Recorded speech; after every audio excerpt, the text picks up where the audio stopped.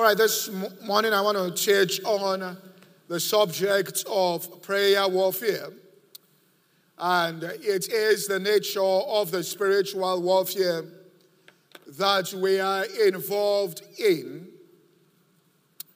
But really and truly, it should be termed prayer warfare. The reason is all forms of genuine warfare have to go through the throne of grace. In other words, the Bible says the weapons of our warfare are mighty through God. So they are not done from us just out there. The weapons there are mighty through God to the pulling down of strongholds and casting down imaginations. The book of Ephesians and chapter 6 verse 12 tells us about the nature of this warfare. It says that, for we wrestle not against flesh and blood, but against principalities, against powers, against the rulers of the darkness of this world, and against spiritual wickedness in heavenly places. So it talks about a warfare right here, that we wrestle not against flesh and blood, but against principalities, powers, rulers of the darkness of this world, spiritual hosts of wickedness in high places. And then in verse 18, now goes to tell us that praying always. It says, put on the whole armor of God because we are wrestling. But then it says, praying always with all prayer and supplication in the Spirit, and watching thereunto with all perseverance and supplication, it says, for all the saints. So you put on the armor, go into the place of prayer, and it's by prayers and supplications. So what happens here is you make your request known unto God, and the warfare is based on this. It's a prayer warfare.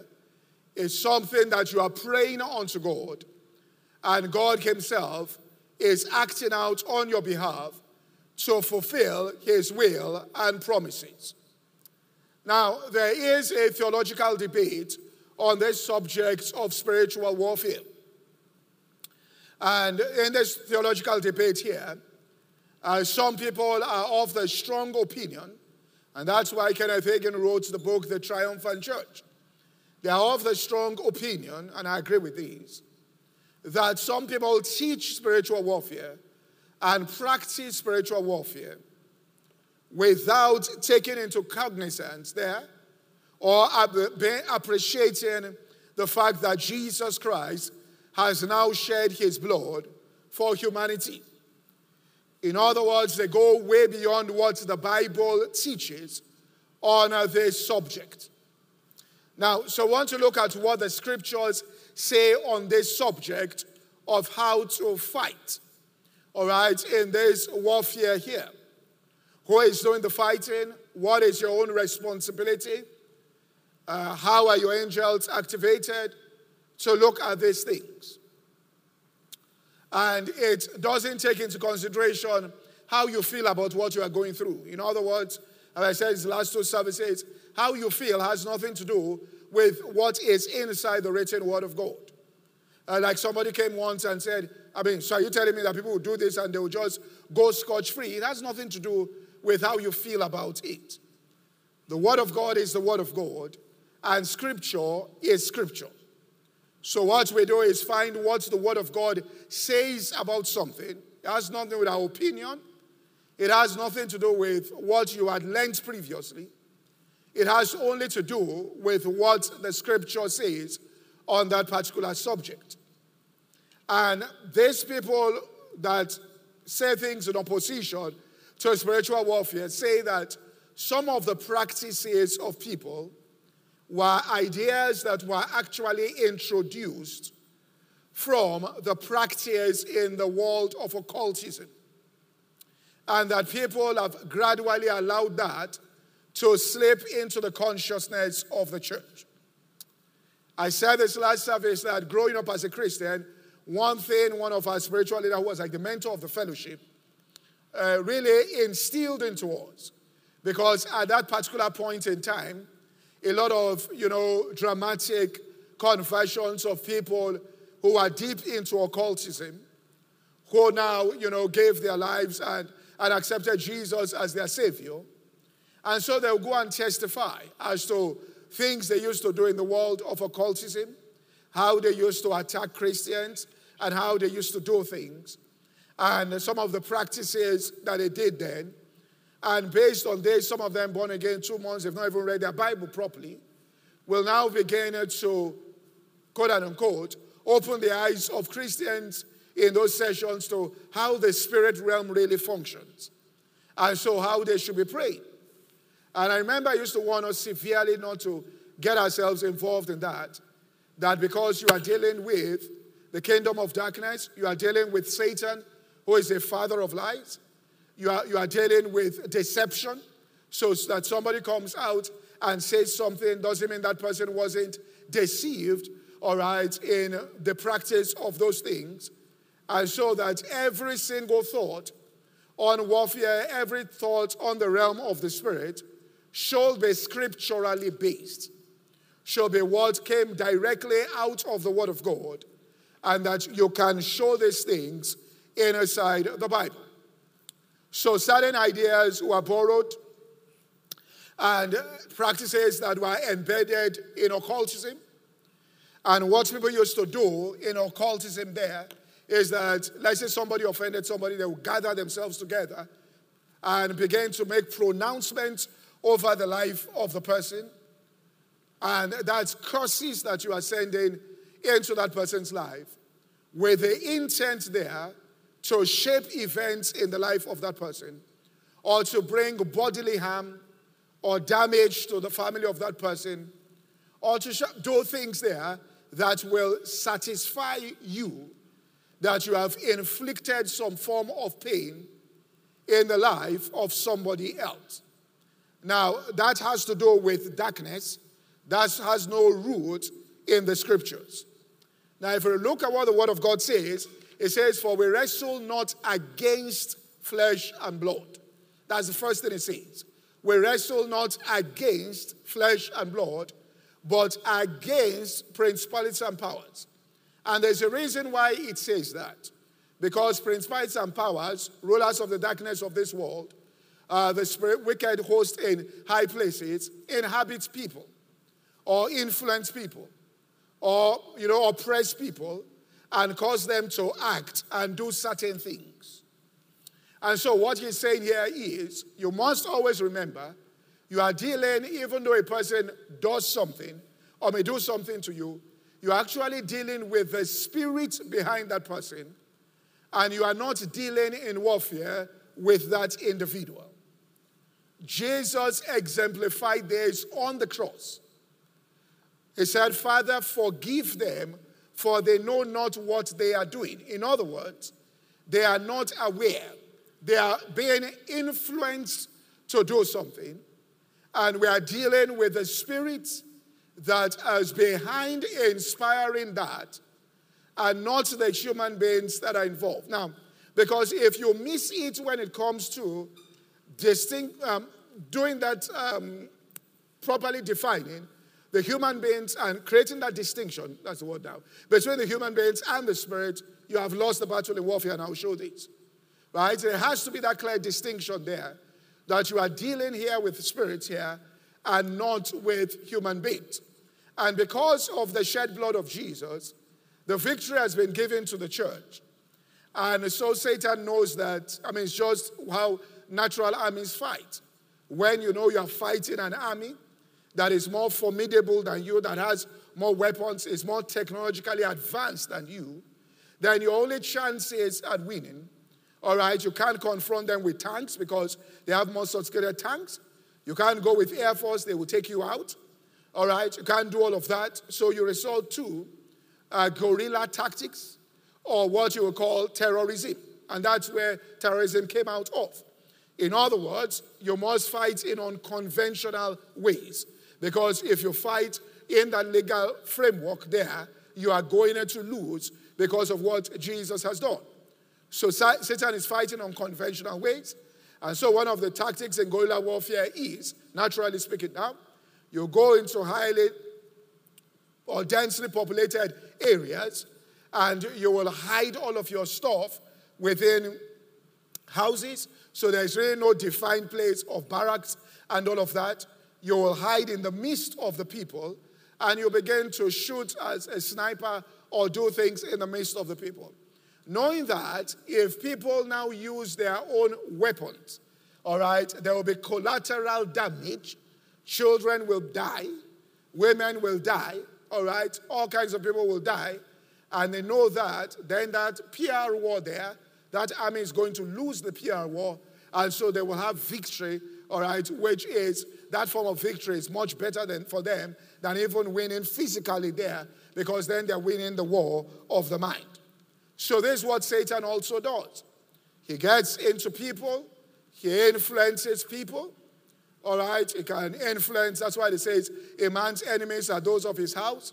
He goes for people close, all right, and tries to influence. And now say, listen, so what are you going to do about this? And baits you into going after flesh and blood instead of going after the spirit there, because people might not be skillful in this. Now, so the first thing we've got to understand is, in this warfare, we're praying in God's will. We are praying in God's promises into our lives. And as we focus on our objective, what our goals and vision really is, and walk in love towards all men.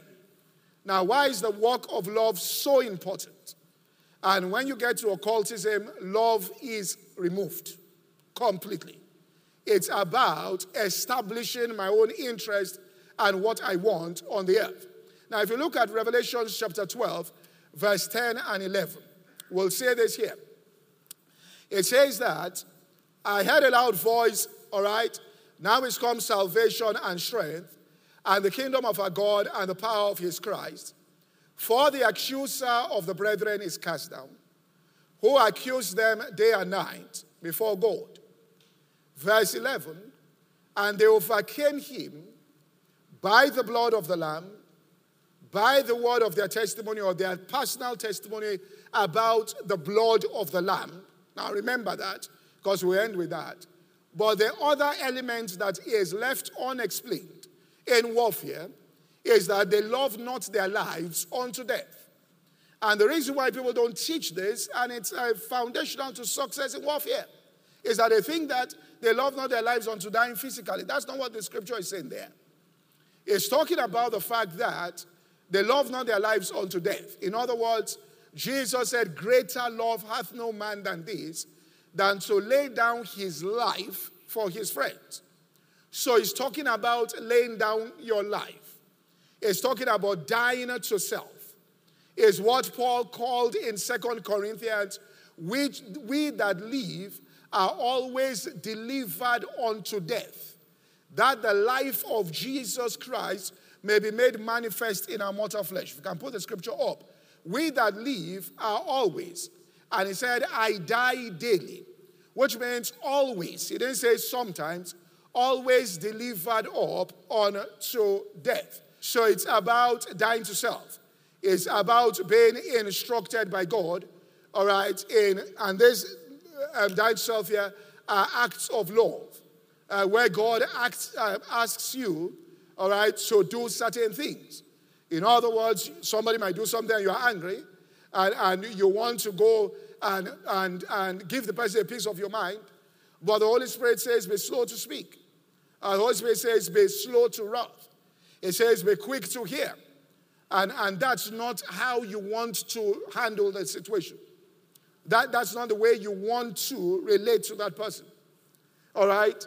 And that's why people will say that, listen, man, I'm just a Christian now. If you really knew who I was, and I show you who I really am, that person they are talking to about is the old man who is Adam, and that person was nailed to the cross. So it's about an exchange, which means the negative in me dies, that the positive on the inside of me might come forth. Death to one thing, life to another thing.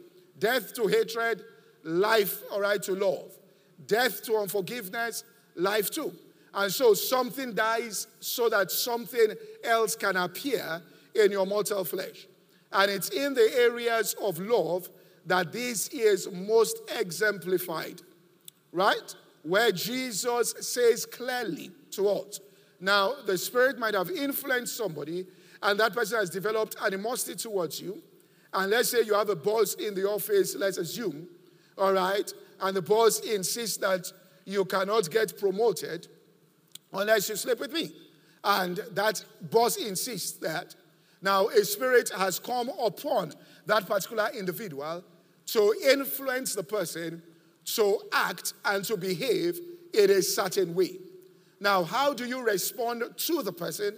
And then how do you deal now with the spirit that is upon that particular person?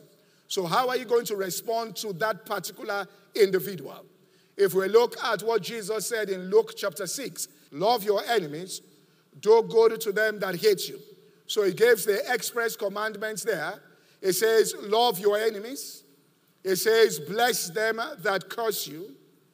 It says, pray for them. But I say unto you, or Matthew 5:44, but I say unto you, love your enemies, bless them that curse you.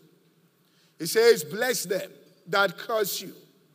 Love your enemies, do good to them that hate you.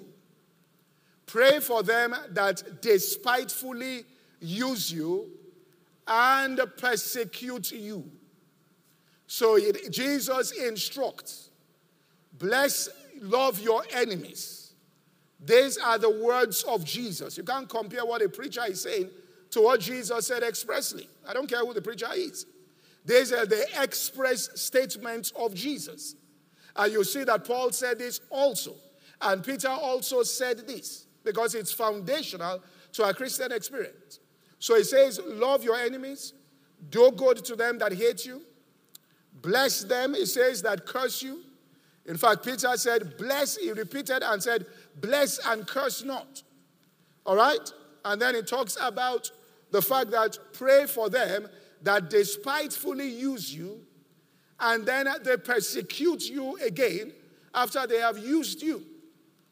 He says, pray for those people, right? Which means there must be no animosity inside your heart towards them. Now, once you develop animosity towards people, you've lost the battle. I'll show this. You have lost the battle. You can be talking the blood, but you've lost the battle. How do we know you've lost the battle? Because you're walking in unforgiveness. And once you're walking in unforgiveness, the blood can't walk again. For Jesus himself said, a man was forgiven and let go. And then he found another servant and held him by the throat and put him up. And he says he removed the blood covering.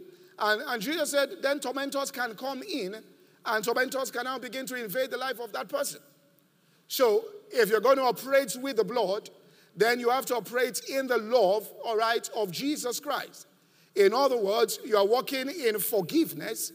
In other words, you are walking in the love of God, and you are laying down your life for your brethren there. So he says this, and it's important, this is obeyed. Now we look at it in Romans chapter 12 and verse 17 about this love walk here.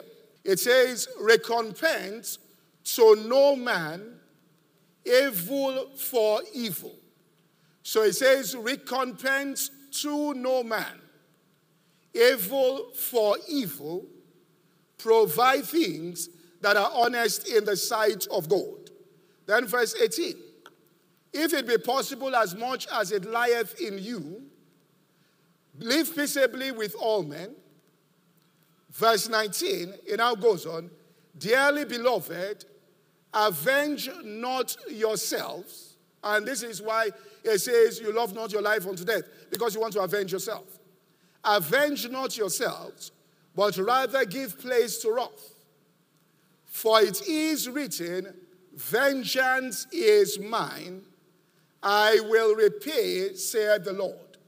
Now you can say, well, God is going to repay. God will help me repay, all right, the people, so I'll pray for that.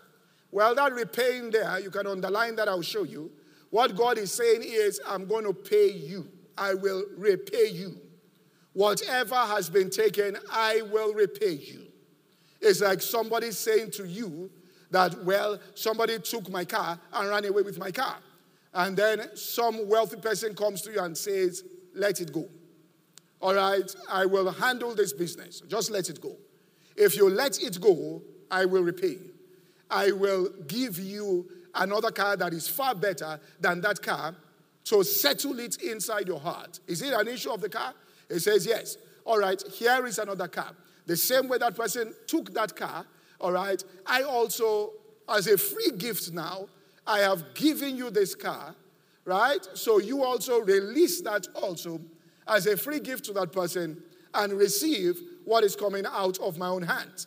You say, well, I will show you from the scriptures, all right?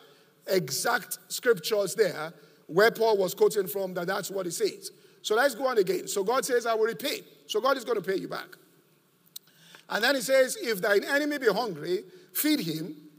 If he's thirsty, give him to drink. For in so doing, you shall heap coals of fire on his head. Now we need to also explain what that means. Because one says, well, what Paul is saying there is pepper them. That, you do this and their coals are burning on their head. And they can't sleep and they're having fire, coals are burning. And that's not what he's talking about.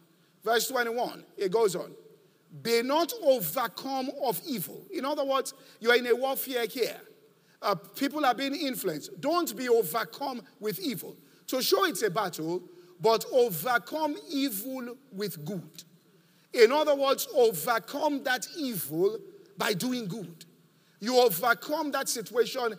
That is, what will happen at the end of the day is, what the enemy meant for evil turned out for your good because you overcame that evil with your own goodness, acts of kindness. You overcame it. By your prayers for that person, you overcame that particular thing. You overcame evil with good. So it is an essential part of warfare. How you treat the people that are, let's say, being used by the enemy against you, how you treat them, right, is very strategic in winning this particular battle. Before we even get into the place of prayer. Because if you get in animosity inside your heart, that's why it says when you stand praying, forgive. Or else every other thing is gone. He said, well, I'm going to exercise faith and declare things. It says that even if you have faith to move mountains, and you can speak to mountains, but you have not love and there's unforgiveness, it's nothing. It will come to nothing. All right? You may destroy one person, but the same spirit goes on another person. So you'll just be chasing shadows. So it's about dealing with that.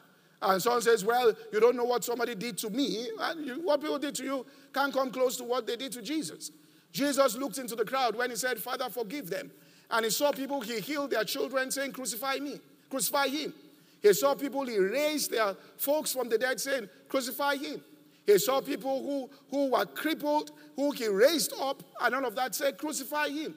And Jesus looked and said, Father, just forgive them. All right? And Satan was trying to get him into hatred and trying to build animosity because the Bible says, once you hate your brother, it says you have stepped into darkness. So what Satan was trying to do wasn't to destroy his body, but to destroy his spirit, to poison his spirit, to get him into a place of darkness. Where now? So Satan wasn't comfortable. He knew even when Jesus was buried that we never really got Jesus, that he stayed in the regions of light. And all these things he has been saying about himself are going to come to pass. Put a stone here because he had this feeling that Jesus was going to get up. So what's it about repay and what's this about coals of fire? Proverbs 25 verse 21 and 22. It says, this is where Paul got it from. If thine enemy be hungry, now note what Paul said. It says, give him bread to eat. Sorry, what Proverbs says here. But if he is thirsty, give him water to drink. Now look at the next verse. For thou shalt heap coals of fire upon his head. And it says, and the Lord will do what? Reward thee. In other words, God will repay you. God will reward you. And what you are doing that way is heaping up coals of fire. Someone said, but what's coals of fire then? Coals of fire means you are making an atonement for the sin of that person so the person or the people can obtain the mercy of God. I mean, what was the type of man Moses was? I mean, God came to Moses and told Moses, I will destroy this nation. They are disobedient to me. and I will raise another nation for you, to show that Moses had died to self. Moses said, that's not good. I mean, if he was just ambitious, he would have said, they're going to give me another nation. I'm going to be the leader of the nation now. It's not Abraham, it's now me. He would have jumped at it. He said, no, God, that is not good. This will affect your reputation. They will say it's because you couldn't bring them out of Egypt into the promised land. Let's deal with these people. And he went there for mercy. That was the heart of Moses, all right, there in what he was doing. So it says, a coal of fire will I heap on his head. Now, so what does this coal of fire mean that you are heaping on the head? It's important we explain the scriptures so people know this. Leviticus chapter 16 and verse 11, where the word coals or the term coals of fire was first used in scripture. It says, and Aaron shall bring the bullock of the sin offering. And this was what the high priest did for himself, all right, so that when he enters into the holiest of all, he will obtain mercy. It says, which is for himself, and shall make an atonement for himself and for his house, and shall kill the bullock of the sin offering, which is for himself. Verse 12, and he shall take a censer full of burnt coals of fire from the altar before the Lord. These are the coals of fire. His hands full of sweet incense, beaten small, and bring it within the veil. So the coals of fire were going within the veil. For what purpose? Next verse. It says, and he shall put the incense upon the fire before the Lord, that the cloud of the incense may cover the mercy seat. So it was about obtaining mercy for his own sins and also for the sins of his entire house. Thank you for listening to today's podcast. To listen to the full message or any other message, please visit our website at www.insightsforliving.org. For any inquiries, please call 0818-600-0082. God bless you.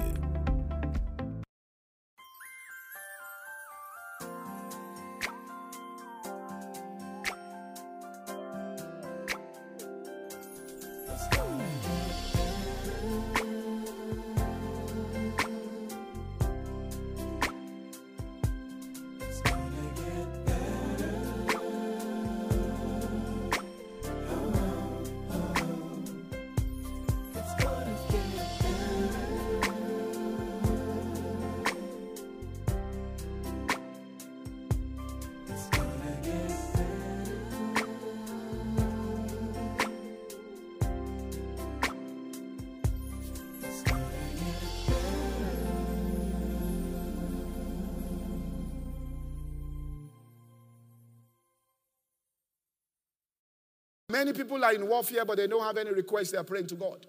In other words, somebody gets up and says that, well, there's warfare inside my family because there's this ailment that keeps, all right, affecting everybody in the family, and it's there within the family, and we believe this is spiritual, so let's go and do so. They begin to fast and say, and all of that. But they never ask God to heal everybody in the family. But they say they're in warfare, but they're not asking for anything. There's no request they're making known to God. They say, well, my business is not prospering, all of this. But they're not offering up a prayer to God for the business. They're shouting on devils, shouting on this, shouting on devils, calling fire and all. But there is no request that they are making to God, asking God for growth, multiplication. What they did there was that they prayed their own request. They said, grant unto us with all boldness, we'll speak forth thy word by the stretching forth of thy hand, signs and wonders. Now, the warfare is the Father's business. Well, see this. This is our own request that we have brought to the Father. Is now the Father's business in answer to this prayer to go into battle for us and to deal, all right, with all of this. We'll see this. But they made their request known unto God. They prayed it, all right, unto God there and made it known unto him. And what was the result of this? Verse 31, after they had prayed this, all right, it says, and when they had prayed, the place was shaken where they were assembled, and they were all filled with the Holy Ghost. And they spake the word of God with all boldness. And then verse 32, it tells us, in verse 32 now, and the multitude of them that believed were of one heart, and all of that, and they had things. And verse 33, it tells us, with great power the apostles gave witness of the resurrection of Jesus. Now, what was the result of this? Chapter 5 and verse 12, the next chapter. It now starts telling us about the results. And by the hands of the apostles were many signs and wonders. So victory in warfare started coming. Many signs and wonders were wrought among the people.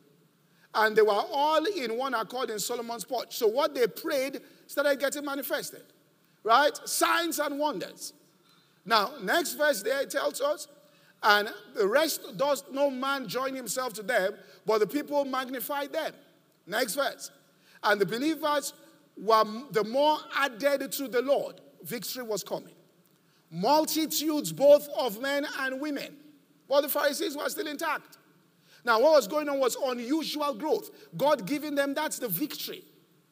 All right, so the lady here wants to get promoted. In other words, what that lady wants there is that what God will do, he will open a massive door. The CEO calls and says, listen, I've been observing your work and we've been looking at this and all that. We are giving you this promotion 4 steps above. And what happens is, then this person is still within the system and you are 4 steps over and above that person. In fact, the meetings that you attend, this person doesn't even have access to those meetings. And then what happens is, this leads to something else which is more powerful, and I'll show you how this thing works. So from there, you start your own company. Within 1 year, you have 300 employees, right? And that's because you didn't get stuck up in hating that person. That's where Satan has got most people stuck into. The Bible says that those that oppose themselves, that God will grant them repentance to the acknowledgement of the truth that they may be delivered. Many people are opposing other people and missing the point. So 300 people, and then suddenly they say, well, we need some highly skilled management guys into this business. Let's put out the word here. And she tells HR department, put out the word. And then people now start coming for the interview. And she's there sitting in an office looking at the security cameras. And suddenly she sees this same person that used to be her boss 2 years ago walking in for the interview. And then she gets up and goes out there. And after it does, and stands before him and says, how are you? Says, fine. And this man looks and says, did you also come here for an interview here? Says, no, I run the company, I own it. After I left the organization, the man will almost break into tears. You mean I'm coming to work for you? He will open his heart. I'm so sorry about what happened. Honestly, please forgive me. Honestly, you are really a child of God, because since that time, he will start confessing all kinds of things. You are really, really a child of God. Honestly, I just must say this. That's an opportunity. One, nobody died there. What people want is let this man his legs be broken so he doesn't come to the office. Okay, his legs are broken because he doesn't understand the blood. He's not confessing it daily. But you also are stuck somewhere. I was reading so many people practicing a lady on Twitter. I just saw, she said, and this is supposed to be a Christian, at least from the name. And she said, somebody did something to her, a guy, and that she will go out when there's a full moon. If this is not witchcraft, what is it? And be completely naked and then make pronouncements on the next man that comes into her life and breaks her heart. That's in anticipation. You have caused the person here. If that's not witchcraft, what is it? All right? And then somebody put out there and said, Kama, you to come back. One lady said, I beg, leave Kama. We've done Kama.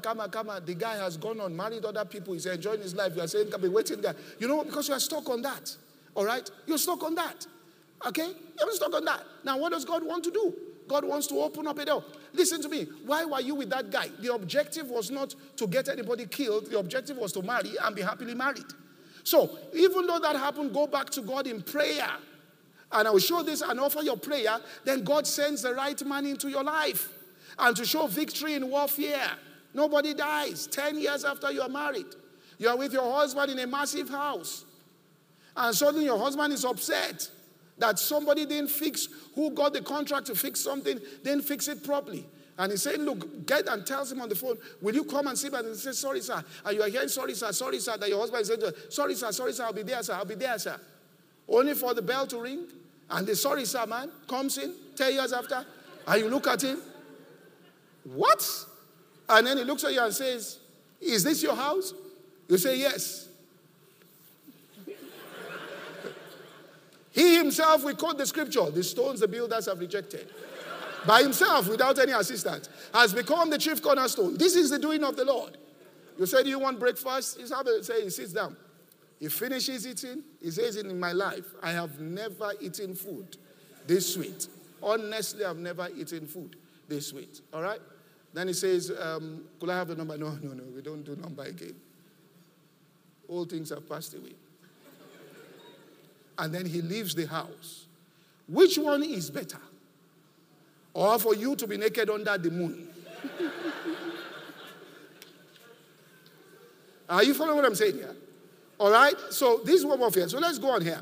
Where we stop there. Now I want to show you this. I want to show you how this thing expands when you pray the right prayer. All right, quickly. Let's go back. Acts chapter 4. And the believers were more added multitudes. Now verse 15, to show you that those folks didn't die, in so much that they brought sick, all right? Now it was just one man that got healed, but now they brought forth sick into the streets and laid them on beds, so the whole streets were filled. This is from one healing. Now they put beds. The whole streets were filled with beds, couches there. It says, and the least, which means Peter began to walk.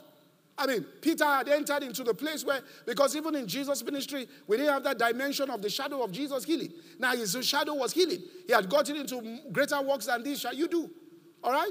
Manifestation of the Spirit, all right, beyond even the earthly ministry of Jesus started showing up here. His shadow passing them and people were getting healed instantly. All right? And then the next verse here. Now all that was going on. And there came a multitude out of the cities round about to Jerusalem. Can you imagine that? This is victory in warfare. Not that the Pharisees and Sadducees are now dead. This is victory. There is no Pharisee that died, even though they were the greatest opposition to Jesus. No record of any person.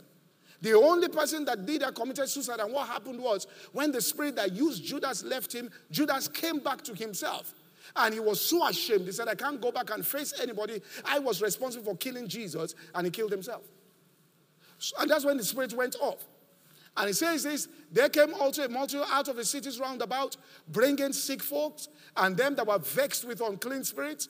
And how many were healed? They were healed, every one. And then next verse there, to show that these folks were not dead, they were still around. Then the high priest rose up, and all they that were with him, which is the sect of the Sadducees, and they were filled with indignation. And they came again and laid hands on the apostles and put them in a common prison.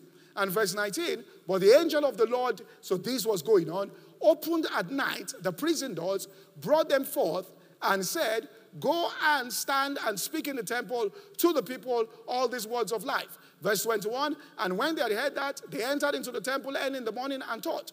But the high priest came, and they that were with him called the council together again, and the Senate, children of Israel, and sent to bring them out of the prison, that they might be brought from the prison. Verse 22, but when the officers came and found them not in the prison, they returned and told them that, sirs, the prison truly found we shut with all safety, and the keepers standing without before the doors. But when we opened it, there was no man there. This victory in warfare. Are you following what I'm saying here? He prepared a table before you in the presence of your enemies. You are walking in love towards the people. God is manifesting his power. And what the spirit that came upon them wanted to stop is what you are looking at. You are now, God is now fulfilling that particular thing. The objective there is for your career to go up. The objective there is for you to do well in your career and maximize your potential. The objective is not for anybody to die. All right? But because of occultism that has infiltrated the consciousness of people. That's why you come to Africa, you say that all your enemies will be dead by tomorrow morning. You know they won't be dead by tomorrow morning. You have heard it before. It had not happened. You know it, but you shout, Amen. Even though you know tomorrow morning the enemies will still be there. All right? So how then do we do this as I bring this to a close? You have to understand that it is the Father that is sending angels who are in direct contact with this in warfare. Hebrews 1 and verse 13 says, said he not to any of his angels, sit at my right hand until I make thine enemies thy footstool. So he told Jesus, sit. I, that's the Father. I is the Father, will make your enemies your footstool. Not you. I, the Father, will make your enemies your footstool. All right? So even if the people are your enemies there, he says, I will make them your footstool. In other words, what all the stories I told you, the enemy now understood that I'm underneath this person. Next scripture, Hebrews 10 and verse 13. It says this, Hebrews 10 and verse 13. It says, from henceforth, now from verse 12, we need to get this. But this man, after he had offered one sacrifice for sins forever, sat down, after he offered his blood, sat down at the right hand of God. Verse 13, from henceforth expecting, because the Father said, I will make your enemies your footstool. So he's expecting. that the enemies will make footstool. So it's the Father that does that. It's the Father, all right, that does that. So how does this happen? First of all, make up your mind. I mean, we had the story about Bishop Butler, when he talked about something that happened in his church. He walked in love towards that person. He didn't get into opposition, let me destroy this person. He walked in love towards him. And his church went to 22,000. That's what you are there for. People getting saved. Massive things. I mean, I was in his church when his daughter came up to preach, and she said, you never told us who the person was. You just tell us stories about somebody who offended you all these years. That it was when they were adults, the father finally told them who he was. He said, and you let us be playing with the man's children like that? She's a fighter. She said, we will have, he said, but you're a man of love. But the church grew to 22,000. So you've got to make your decision here. I know people have been wired, people have been trained to think that, all the enemies, but it's witchcraft. Witches never progress. Witches, they're always in poverty. People that haven't seen how witches are, they're always suffering in some hole somewhere. You don't want to join them where they are. All right. You want to stand against demonic forces, but not stand against people. All right, so let's see this here in Daniel. Let me just show you what you do here. Daniel chapter 7, quickly, verse 8 and 9. All right, I consider the horns, and horns are powers in the spirit realm, whether good or evil. And behold, there came up another little horn before him, whom there were 3 of the first horns plucked up by the roots. And behold, in this horn were the eyes like the eyes of a man, and a mouth speaking great things. Verse 9. I beheld till the thrones were cast down, and the ancient of days did sit, whose garment was white as snow, and the hair of his head like pure wool. His throne was like the fiery flame, and his wheels as burning fire. And then verse 10. A fiery stream issued out and came forth before him. Thousands ministered unto him. 10,000 times 10,000 stood before him. The judgment was set, and the books were opened. So the book was opened. The judgment was given. Now, what does this mean? Look at verse 21 and 23 here. It says, I beheld the same horn made war with the saints, and prevailed against them until, next verse, the ancient of days came. So the warfare he was winning until the ancient of days. That's why it's through the Father. And judgment was given to the saints of the Most High. And the time came when the saints possessed the kingdom. All right? So the ancient of days came, and judgment was given, and the saints possessed the kingdom. Now, what is this thing about ancient of days coming? All right? God inhabits the praises of his people. What's this thing? Now, when we look at Revelations 5, I'm about to bring this to a close. You'll see this here. Verse 1. And I saw at the right hand of him that sat on the throne a book written within, and on the backside it was sealed with 7 seals. Verse 2. And I saw a strong angel proclaiming in heaven with a loud voice, who is worthy to open this book and to loose the seals thereof? Verse 3. And no man in heaven or the earth, neither under the earth, was able to open the book, because you'll be going through things and nobody can open the book. And so, if the book is not open, remember in Acts 4, what did they do? The book was open, they took a psalm, they prayed that psalm. It was the prayer that they offered of that psalm that brought that revival, brought that massive thing, because they prayed something that was given to them by the Ancient of Days in that situation to pray. And so this warfare is that the Ancient of Days will give you scriptures, you pray the scriptures, and all kinds of things are going to come out of it, signs, wonders. So it says, no man to open the book. They say we are stuck. If the book can't be opened, we can't get judgment. If we can't get judgment, this horn is going to destroy us. Verse 4. And it says, I wept much because no man was found worthy to open and to read the book, neither to look thereon. Verse 5. And one of the elders said, weep not. Behold, the Lion of the tribe of Judah. This is why Jesus came. The root of David hath prevailed to open the book and to loose the 7 seals thereof. Verse 6. And lo and behold, in the midst of the throne of the 4 beasts, and in the midst of the elders stood a lamb as it had been slain, having 7 horns, 7 eyes, which are the 7 spirits of God sent forth into the earth. Verse 7, and he came and took the book out of the right hand of him that sat on the throne. And verse 8, and when he had taken the book, the 4 elders, 4 beasts, and the 24 elders knew the protocol. You want this book opened over your situation here. They fell down before the Lamb. And this is what we're supposed to do. having every one of them harps, golden vials full of odors, which are the prayers of the saints. Verse 9, and they sung a new song. Thou art worthy to take the book, to open the seals thereof, for you have redeemed us, every kindred tongue, every nation. Verse 10, you have made us kings and priests. That's how we reign on the earth, from an open book. Verse 11, and beheld, I heard a voice of many angels about the throne, beasts and elders, and the number of them was 10,000 times 10,000 and thousands, which means what Daniel saw. In other words, that's when the Ancient of Days came, until the Ancient of Days came. So as you begin to worship Jesus and the Lamb of God that was slain, who has prevailed, the Lion of the tribe of Judah, and has opened up the book, and you are worshiping him, doing that opens up scriptures unto you. Now this is important because the scriptures now tell you, pray this. Title deeds are coming. Pray this. When you pray that, that little thing will trigger something. Look at the way it went in the ministry of the apostles. It triggered a massive revival. That thing will trigger, which means that boss saying you are not going to get promoted will trigger a company being formed in 10 years' time, will trigger many things happening. But you have to pray what is written. And the Church of Jesus ought to be a prophetic church. What is a prophetic church? Everything that goes on should be interpreted in the light of the written word of God. The understanding is there is nothing that happens in your life that God has not documented in Scripture. So when you have an interpretation, you can say, this thing that I'm going through is what is written in the book of Psalms, chapter 54. Then you see it.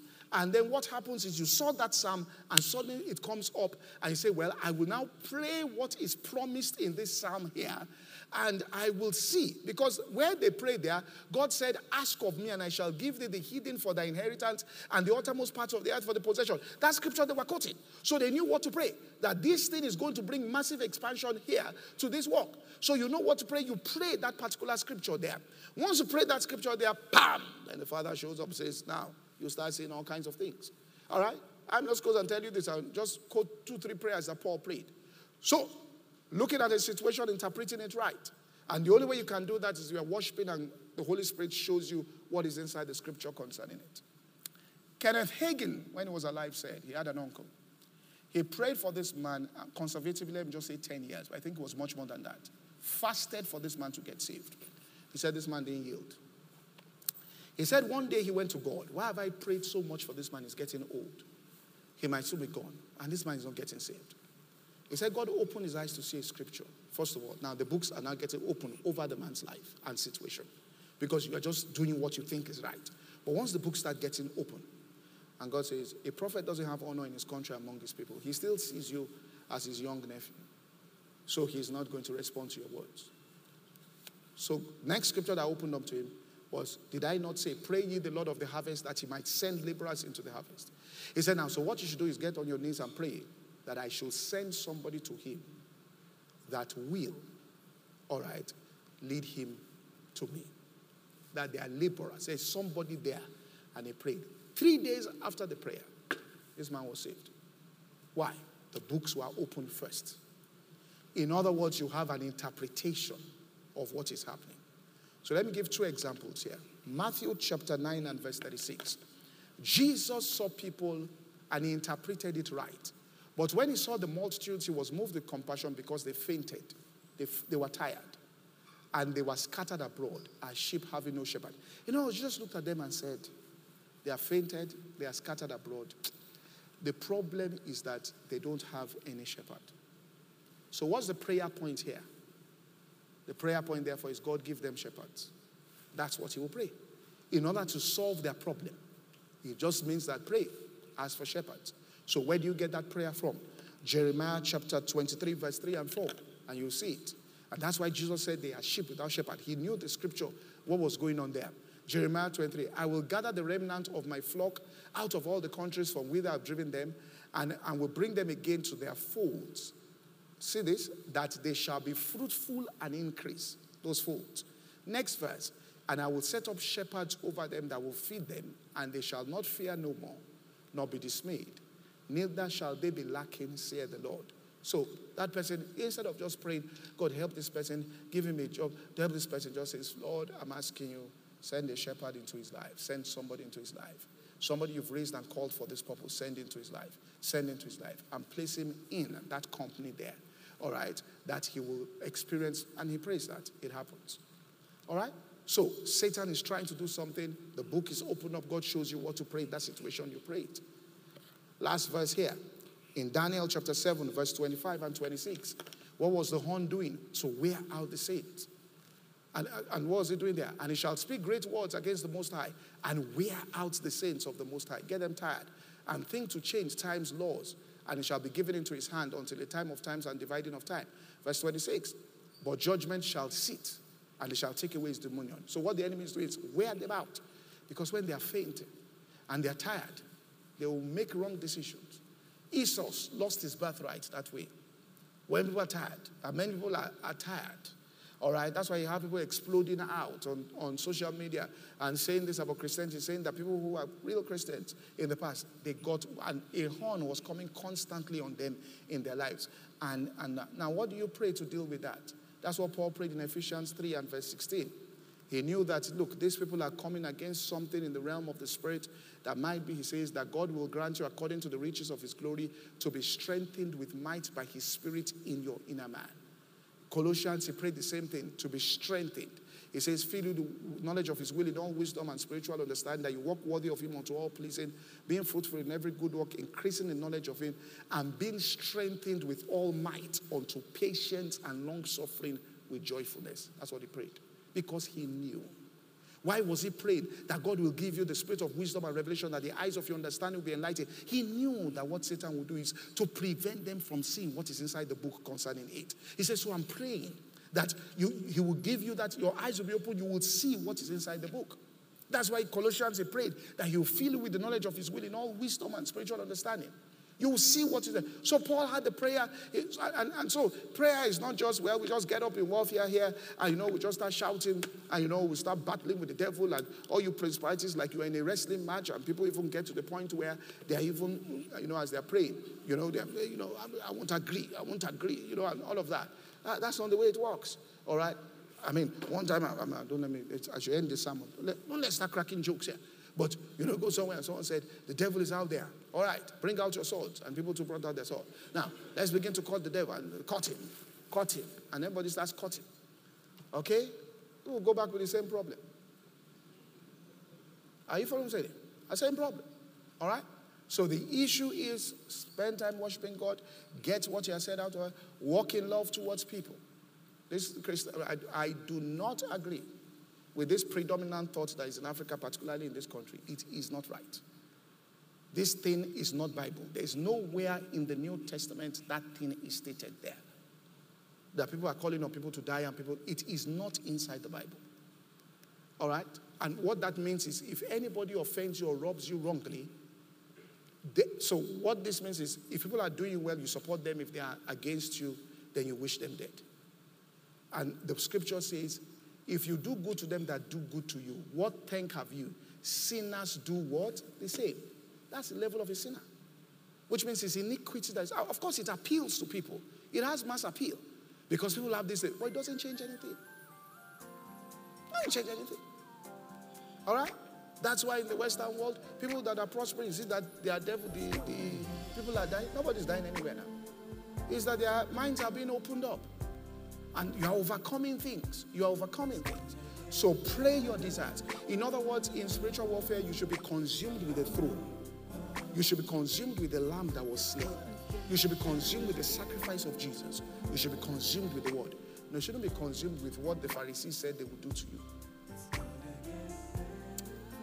Father, in the name of Jesus, we thank you for your word, and by the power of your spirit, I ask you to establish us in this truth, expand it within our consciousness, in the mighty name of Thank you for listening to today's podcast. To listen to the full message or any other message, please visit our website at www.insightsforliving.org. For any inquiries, please call 0818 600 0082.